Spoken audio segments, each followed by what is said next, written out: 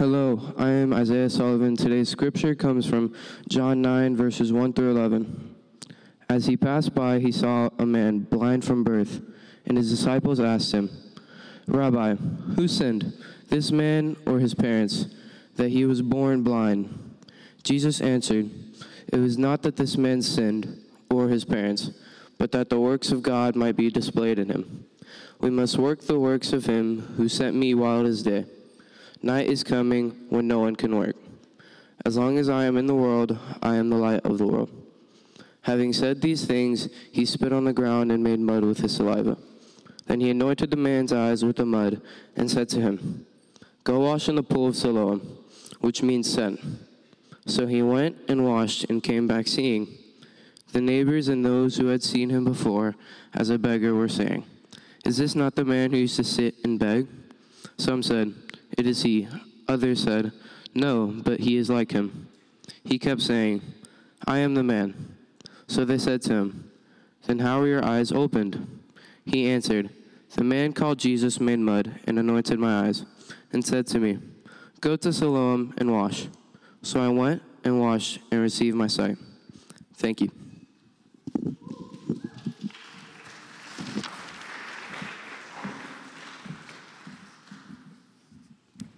All right. Thanks, Isaiah. How are you guys today?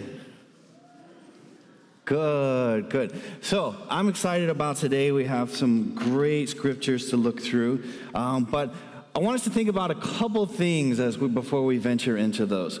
First is I want to think about internal changes that then change everything you do, right? What are some internal changes that change everything you do? How many of you remember fourth grade? Anybody remember fourth grade? Fourth grade was awesome. You know what's awesome about fourth grade? The playground, right? Recess was the greatest thing about fourth grade. I remember at recess, there was me, a guy named Chuck, and Robbie, and we just loved kickball, monkey bars, running. Everything was great about it. We just dominated the playground. Now, Robbie was a girl. Robbie was a girl, and she was great at kickball. She could kick as hard as all of us. She could run as fast as all of us, and she hung out with me and Chuck. But then, summer came along, you don't see your friends, you come back, it's fifth grade. Robbie doesn't hang out with us anymore in fifth grade. What happened? Fifth grade comes, she's no longer got the little tight pigtails, the hair is out, she's no longer wearing the shorts and stuff that we wore, she's in a skirt, she's hanging out with the girls. Now, as a fifth grade boy, I have no idea what the girls do hanging out, but I just know something changed in Robbie, and now she no longer does anything we used to do. That's what happens in our lives, doesn't it? There's some changes that happen internally that then change everything about us. For girls, it's from fourth to fifth grade. For boys, it's, high school or 25 or somewhere along the line. But there's this change that happens, and then the whole world changes, and everything you do changes. And so we're going to look in a few moments at a scripture, and we're going to see that there's an internal change that happens in us, that prescribes changes everywhere.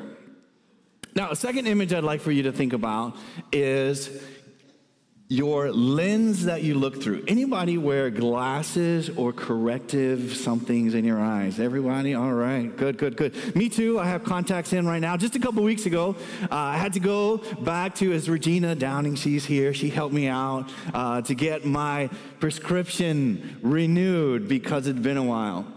And you're sitting there, and you know how they do the thing, is it this one or this one? Is it this one or this one? And they're showing you this lens and this lens or this lens. Sometimes it's hard. Like, I don't know. Do them again because I'm not sure. It's an anxious test because you know if you get this test wrong, your glasses will be wrong for the rest of your life and you can't see anything. And what I learned in this test is I had a choice. I could either see far away or I could see close up, but I couldn't see both. I'm officially old. That is the moment you realize my body is gone. I cannot see far away and close. But she says, no, we have special ways that you can see both. And then you get these special corrective bifocals, trifocals, all these kinds of things that come in. But it was in that moment that I realized the lens that you look through that's how you see life. There's no way around it. So I was going through, and I finally got these. Now, because I have my contacts in and my glasses on, you guys are a blurry mess. There is nothing I can see. So this lens changes everything I see. And then when I remove it, I'm good to go. Now I can see everything. Now, if I was to give young, healthy Igor my glasses and he was to look around this room, you would all be a distorted mess again because his eyes lenses work just fine. He doesn't need my old man glasses to see. Because the lens that we look through in life determines how we perceive everything. So I want to take those two concepts as we walk through a statement that we're going to walk through, and then we're going to see how God's word teaches us. One, when there's an internal change, it changes everything about you. And then two, the lens that you look at through life determines how you view this life that you're living. Now, in order to do those, this is the statement that I hope that you remember. And this is a statement that I believe I would love to adopt and internalize for 2024. I wish I could get it as a tattoo or a bracelet, but look how long it is. You can't do that. But maybe we can memorize it. Maybe we could learn it. Maybe there's a way we can let this sink in.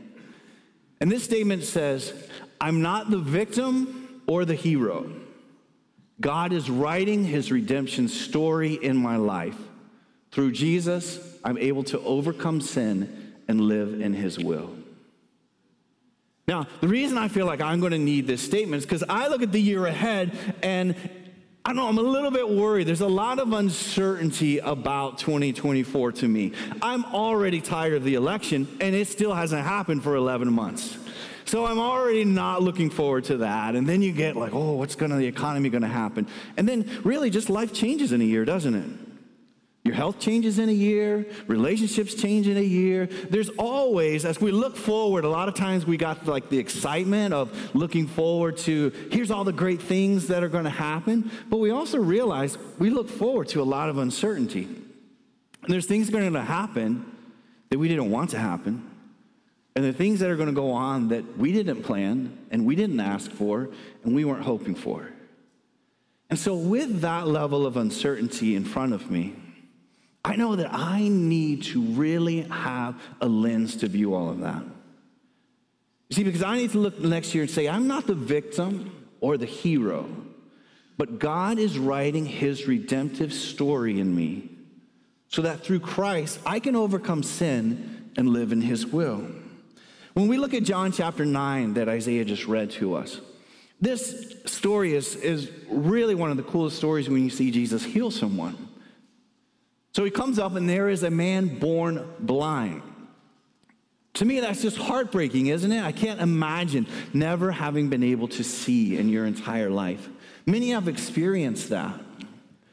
Now, the question that comes up to me is so intriguing as you begin to look into how our minds work. This man was born blind, and the question is, whose fault is it? Who sinned? Was it him? I don't know how he was born blind and somehow sinned, but that was the question. Or was it his parents? Because someone has to get blamed for everything, doesn't it?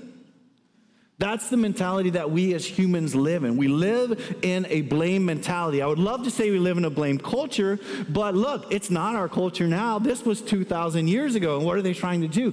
They see a tragedy. Who has to be blamed for this? See, blame is one of the first things that we adopt as a way to cope through things, a way to try to explain how it works. And so we love to blame. We blame the government for everything when we're on social media. We blame our parents when we're with a therapist. We blame the school system when we're dealing with youth. We blame somebody for everything that we experience. And so here we see this same question where they're saying, who was to blame for this? This one or that one? Now, the problem with this is that it leads to a dead end for us. When you came in, were you able to get a handout? Some of you were handed a paper. I hope all of you were. This is your in-class work and your homework, all right? Now, on the one side, it says, this is what I'm thinking. I want you to look at the what I'm thinking. And the what I'm thinking, you're going to see this blank. Blank made me blank. All right? Now, this is our default mentality as we go through things. We say, so-and-so made me so-and-so. We say, my parents made me broken. We say, traffic made me late. We say, my spouse makes me fight. We say, my kids make me yell. We say, money makes me happy. We say, alcohol makes me relaxed, or alcohol makes me depressed. We have this first thing that we ascribe to, and then we say, that's the thing that makes me blank. So I want you to think for a minute, what is the narrative that you're constantly thinking? Blank made me blank. You see, while we're living in that mentality, well, that's the lens that we're looking at life through. What we have done is we have made the principal subject, the beginning of that, we have made that the power. That person, that thing, is what makes you act or do the other thing. And as long as we are waiting for someone else to change to be our hope, then we're hopeless. Because our hope is now dependent on someone else's effort. Our hope is dependent on something else that we could do. That's why we begin the statement with the idea of, I am not the victim or the hero. The victim says, someone else has to change my life. Someone else has to save me. Someone else causes my problem. It's because of this that this happens to me. Because of this that I have to do this. And we're able to blame quickly. And that leads to anxiety, depression. It just leads to all of this hopelessness that we experience. Then the reverse gets true. We swing that pendulum over and we say, well, I'm not the hero. Because the hero says, I can control it. I can control the situation. I can make these people do this. I can change them. I can fix it. I can work harder. I can overcome it. I can do it. And then the hero says, I can take over this world, this life, and I can make it what I want it to be. And they realize that they don't have that power. We don't have the power to change someone else. We don't have the power to overcome the sin in our own hearts. And that hero runs into the anxiety and the control of never being able to accomplish what they're desperately trying to do, to control what's happening around. So in this story, Jesus comes and he sees this man born blind, and they say, whose fault is it? Who do we blame? Parents or him? And Jesus has a perfect response for the blame mentality that we have. And that is, God is doing something. This is not this man, it's not this parents, but this has happened because God is working something for his will for miracles to happen. Jesus answers, but the works of God might be displayed in him. This statement is easy for me to read about someone else, right? I can say, yeah, that bad thing's happening to you because God's going to do something. You know, I can read it and say, yeah, this man is born blind, but you know what? Jesus is going to heal him. But that man sat begging blind for decades. And in those moments, it's difficult, isn't it? In that moment, he couldn't look to a future hope. He wasn't saying, hey, any minute, Jesus is going to come and heal me, and I'm going to see. He wasn't living in that. And so it's so much easier for us to tell someone that it's all going to work out than it is to live in the reality that God is working. But that's the change that God has to make in us. You see, because Jesus did come and heal him and give him his sight. And that changed everything in his life from there. God is writing a redemptive story in your life. You might be at a moment now where you don't know what that is. You might be in a place where you can't see the way it's supposed to come out. But you can have faith in what Jesus Christ has done already through his word, and already in your life, you can look back to that to have faith that God is writing a redemptive story in your life. The transfer from I am at the will and at the power of everything around me to move me, to realize that God is doing something and he's working in my life. This is where we really adopt the doctrine of the omnipotence of God. If we truly believe that God is all powerful, and we truly believe that God does know the beginning from the end in our life, when we take that doctrinal statement and then we try to internalize it in the way we live, then it should transform our view of what we're going through. Now, I understand that's always easier to say than to do. But internalizing and understanding that God has a redemptive story he's writing in your life right now. So I don't know where. This coming year, 2024, might be just a rocket ship of joy for you to the end, or it might be trials that no one else could understand. Regardless of those things, God is writing a redemptive story in your life. And resting in the assurance that God is a good God and he is guiding these things is the way that you can persevere. You see, I'm not the victim and I'm not the hero, but God is writing a redemptive story in his life. The second phrase then becomes, so then what happens? If that's not who I am, but God is writing a redemptive story, then what flows out of it is next. In Jesus, I have the power to overcome sin and live in his will. When we began our worship service, we began with the call to worship of Romans chapter 12, verse 1, which says, I appeal to you, brothers, by the mercy of God, to present your body as a living sacrifice, holy and acceptable to God, which is a reasonable spiritual worship.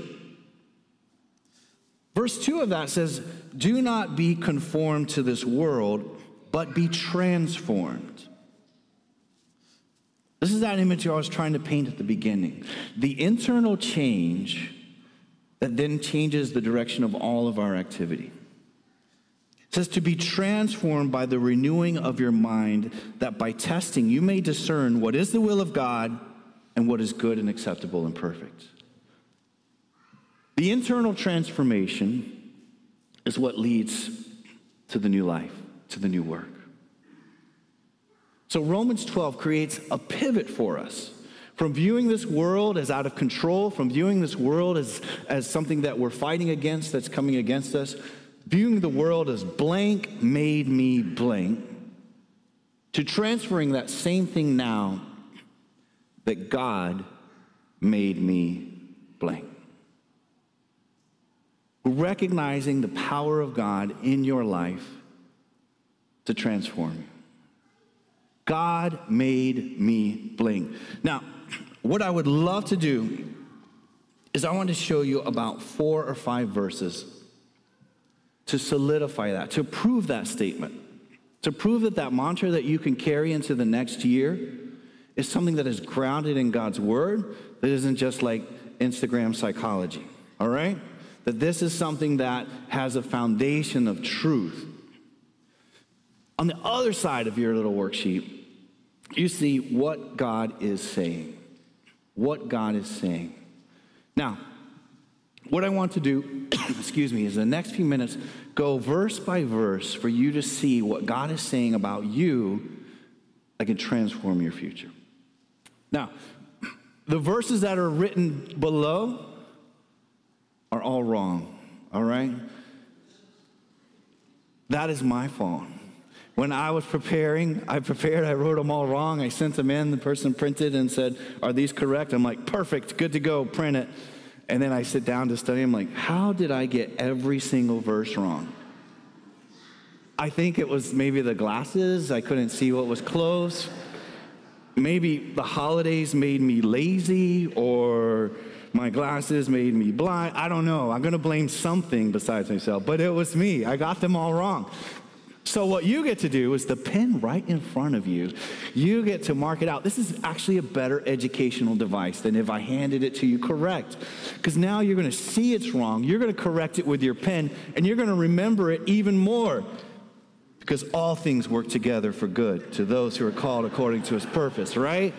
So you're going to do this. Now, the very first verse that's not right there, but this is the correct one, is Romans chapter 8, verse 1 and 2.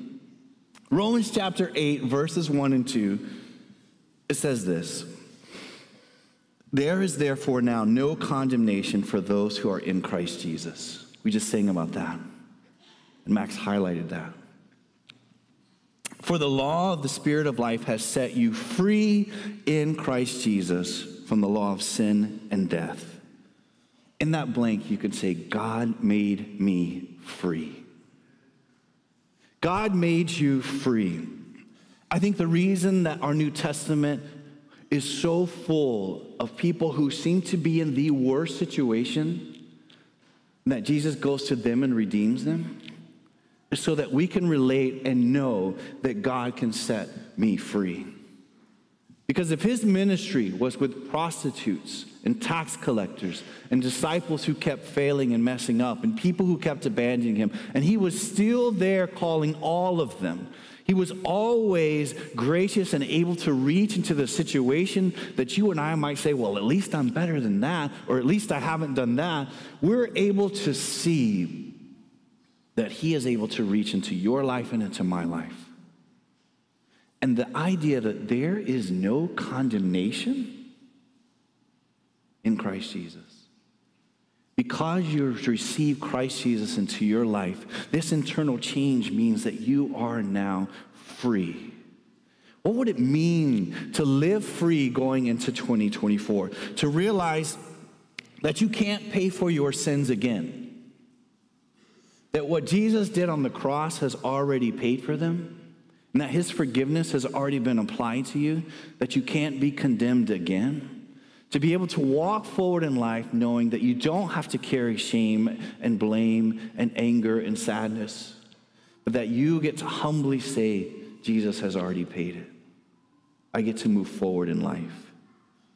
You see, in John chapter 9, this very story of this man who was born blind, Jesus does this transformational, this life sight-giving thing where he spits into the mud and puts it on his eyes. So dramatic and extra for Jesus. He could just say, now you can see. But he does all this visible stuff so that they can participate in it. And then this man can see. But notice, what's the reaction? Even though sight was given to him, not everybody celebrated. There were people who were like, wait a second, that's not even you. That's fake. You're someone different. It later turned in, we didn't read the entire part of the chapter. You can read as you continue more. You see, there becomes an argument on whether it should have even been done at this time and that it wasn't fair. Realize that you have been set free, but living in that freedom isn't always going to be good for everyone else. You might have people that say, oh, you're a hypocrite because you used to do such and such, and now you're saying don't do that. You'll say, oh, why are you judging me just because you do this? They're going to say, because you have set out to live differently, not everyone is going to be glad for that. Living in freedom, some will say, well, you can't do that. You still have to pay a debt. And they're going to hold a debt over you. And it's going to be very hard to step into that freedom that there's no condemnation in Christ Jesus. And that's why you're going to have to return to the scriptures. That's why you're going to have to return to this verse so that you don't say, blank made me blank. Man, I had a New Year's resolution that I was going to live free, and by January 5th, it was dead because someone set you off. But you're going to be able to go back to this scripture and you're going to say, there is no condemnation to those who are in Christ Jesus. I can't pay for sins again. Jesus has already done it. I'm going to move forward in the freedom that he gave me. And so, God made me free. Romans chapter 8, verse 14 through 17 will be our second verse. Romans 8, 14 through 17. It says, "For all who are led by the Spirit of God are sons of God. For you did not receive a spirit of slavery to fall back into fear, but you received the spirit of adoption as sons, by whom we cry, Abba, Father. The Spirit himself bears witness with our spirit that we are children of God. And if children, then heirs, heirs of God, fellow heirs with Christ, provided we suffer with him in order that we may also be glorified with him." We're going to look at identical versions of this verse. So in this one, I want you to say, "God made me an heir." An heir. Now, I don't know about you, but in my life, I'm not depending on an inheritance for my future. And I can tell my sons now, do not depend on an inheritance for your future, right? Most of us live like in a mentality now that you're going to have to work for your own way, right? You're going to have to get your own. And in fact, we're proud if we hear of a celebrity or an athlete who's like, "I'm not giving my kids anything. They're going to work like I had to work." We're like, yeah, that's right. People should work for theirs. In fact, we often look at inheritance, maybe as like a negative thing, that people are entitled. Usually it's like a tabloid type thing where so-and-so is with the heir of some billionaire, and that's why they have a position. Or we view it as, the son in the company who's, just obnoxious and just knows that daddy's going to give him the company, and so he ruins everything. And that's kind of our mentality of inheritance now, that these entitled people are getting stuff they don't deserve because someone else gave it to them. And we really have a negative view of inheritance right now. Or maybe I do. I don't know if everyone does. That seems to be the mode. But if we were to step into the culture that was written here, inheritance is foundational to the economy. You see, a family had to establish something and pass it to the next generation, or there would be nothing. The land, the home, because they're in this agrarian where you have to grow things and you have to make things. You can't just venture out on your own and make it. It's not a free economy that we might picture, that if you work hard and you do your best, you'll make it. It is very dependent on an inheritance that one generation would establish, and it was the job of the next generation to move it forward and to take that. And so with inheritance, there is this entitlement. There is something that's given to you that you didn't earn. A generation before you built it and worked it and prepared it for you. But then there was also responsibility that if you are receiving it, you had to do the same too. And so view inheritance at a much bigger way than what we see it as just this entitled receiving something you don't earn. But see it as this inclusion, this partnership into this community where the future is dependent on it. And it says here something very interesting, that we are made heirs. We're brought into this, some level of responsibility and level of involvement. And then it says we are heirs with Christ. This concept seems impossible, doesn't it? Doesn't it seem impossible that you and I, with our frailty and our sinfulness and our weakness and our failure and all of these things, could be partnered and heir with Christ? You see, that's kind of the level of entitlement that comes to us. When you are with Christ, his righteousness becomes your righteousness, even though you didn't earn it. His hope becomes your hope, even though you might not be able to see it. His peace becomes your peace, even if we don't understand it. You see, when we become heirs with Christ, we receive the benefits and blessings of Christ because of our enmeshed. The Holy Spirit has bound us to him, and it's inseparable, and all that is his becomes ours. And we realize we are far from deserving it. We didn't build it. We didn't create it. We're like that entitled brat who steps in and says, all this is mine?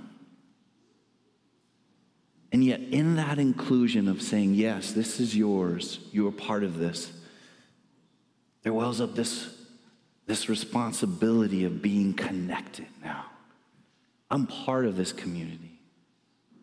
Christ says you are an heir, a fellow heir with Christ. Thanks, Emmanuel. He's trying to sneak a water bottle up here. Appreciate it. Now, the very next verse repeats the same things. This is Galatians chapter 4, verses 4 through 7. Galatians 4, 4 through 7. This verse has almost the exact same wording. It says, "But when the fullness of time had come, God sent forth his Son, born of a woman, born under the law, to redeem those who were under the law, so that we might receive adoption as sons. And because you are sons, God has sent his Spirit of his Son into your hearts, crying, 'Abba, Father.' So you are no longer a slave, but a son. And if a son, then an heir through God." That last statement, God has made me his child. Not only are you able to inherit and participate, what there is a relational connection. And it uses the word Abba, Father, which is an endearing term like daddy or poppy. It's something closer than just the authoritarian rank of this is the patriarch and this is the one who serves under. He says, no. You're my child. Just like we had Henry getting baptized. Henry can say mama or daddy and stick his arms out, and they're going to do whatever he says, which is crazy, right? Like babies, they have really worked the system. They do nothing but ask for more, and we love them most, right? They're the cutest, they're the best, everything. They have figured it out. And this is the relationship that God is connecting us to.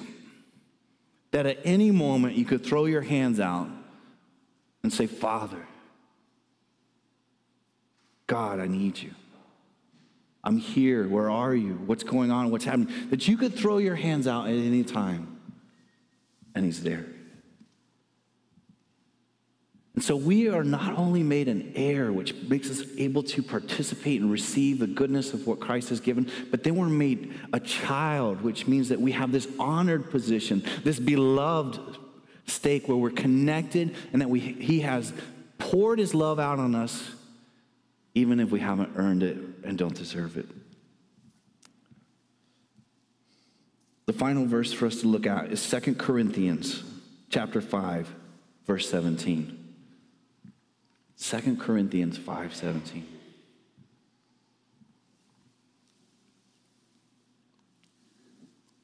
It says, "Therefore, if anyone is in Christ, he is a new creation. The old has passed away, behold, the new has come." God has made me new. God has made me new. We think about this beautiful statement, now that you are in Christ. Being in Christ means that you are leaning on him as your Savior, that you realize that only God can empower you to live this life, that he is the one who died on the cross to take away your sins. Your guilt, your sin is all removed by him, by his sacrifice, and on you is put his righteousness, his salvation, and your future. And so you're resting that Christ is the one who's done this. And now that you are in Christ, it says you are a new creation. This time of year, we have New Year's, right? So tomorrow is a new year. And I love this because you get kind of like the whole new clean slate. You get to, start over. This is 2024. This is going to be so different. And you start the goals and the resolutions and all of that. All the newness that comes out of it. But in reality, there's nothing different about tomorrow than today, is there? It's just another day. You're just moving over to another day. And all that matters is how you actually live. You could have had New Year's resolutions 2 months ago. You could have had them 3 weeks ago. You could have said, this is the newness now. This is what's going to happen. This is how it's going to change. This is the difference. But the idea of a whole new clean slate gives us a chance to start. I think we struggle and strive with that in our life. Many of you have been following Christ for 10 years, 20 years, 30 years, 40 years, 50 years. Some of you feel like, I think I've been following Christ my whole life. I started in church. I always knew it, and there was like this. So it's really hard to say, look, I'm brand new. Because then you realize, yeah, but I was last year too, wasn't I? So we're kind of met with this glorious idea of Jesus pouring all his newness into us. And then the reality of, yeah, but it's just another day, right? I'm still fighting the same thing. I'm still struggling with the same thing. I'm still working on this thing. How come I don't feel like everything is different? You see, that's striving to find the will of God in our lives, to find that freedom and to find that. That is the thing that the Holy Spirit works in us. And it's not as simple as say a prayer, flip the script, and now everything's different. Life's a struggle. And this new identity that Christ has given you and has given me, man, it takes work for us to kind of realize that. It takes the Holy Spirit's work to begin to take down those old perceptions that we had, to help us stop with the so-and-so made me this, and this is why, and the constant blaming, and to be able to turn the page and to let Christ now reprogram us to be new in him. It's not an immediate fix or a one-time fix. It's something that God brings us through a journey in our entire life, and a community is gathered together to help each other in that. You see, we are new in him. But verse 20 of that same chapter, which is 2 Corinthians 5, it says, therefore, we are ambassadors. I didn't have enough lines here, but God made you an ambassador. So as an ambassador, you're a representative of him. A representative of what? Of God's redemption in this world, of forgiveness, of grace, of kindness, of this strive to do what he has called you to do, to find the mission he has for you, to enjoy the life he has, to live in his identity. Making his appeal through us, we implore you on behalf of Christ, be reconciled to God. For our sake, he made him to be sin who knew no sin, so that in him we might become the righteousness of God. You could put another line, God made me righteous. You see the blessings of Christ pouring out?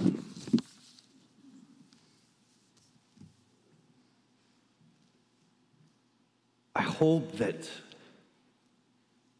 I could lock this phrase into my mind. That it could be the lens that I view what's going on in life. That in this coming up year, all that's happening, that we can view it through this mindset, that I'm not the victim, I'm not the hero, but God is writing his redemptive story in your life. And that through Jesus, you can overcome sin and live in the will of God. Let's pray. God, we have so much ahead of us in life. Even if we just look at 1 year, what can happen and change? So God, we are here asking that you would just be present in our hearts and in our minds and in our words, that we could see your redemptive story in our lives. That we not fall victim to these mentalities that we have, that we're trying to struggle on our own to make it. God, help us to rest in your work. You're a powerful God that can overcome anything. You can give sight to the blind. You can give peace to those who are anxious, Lord. You can bring us to a security when we're insecure. You can give us hope when we feel hopeless. So, Lord, help us to look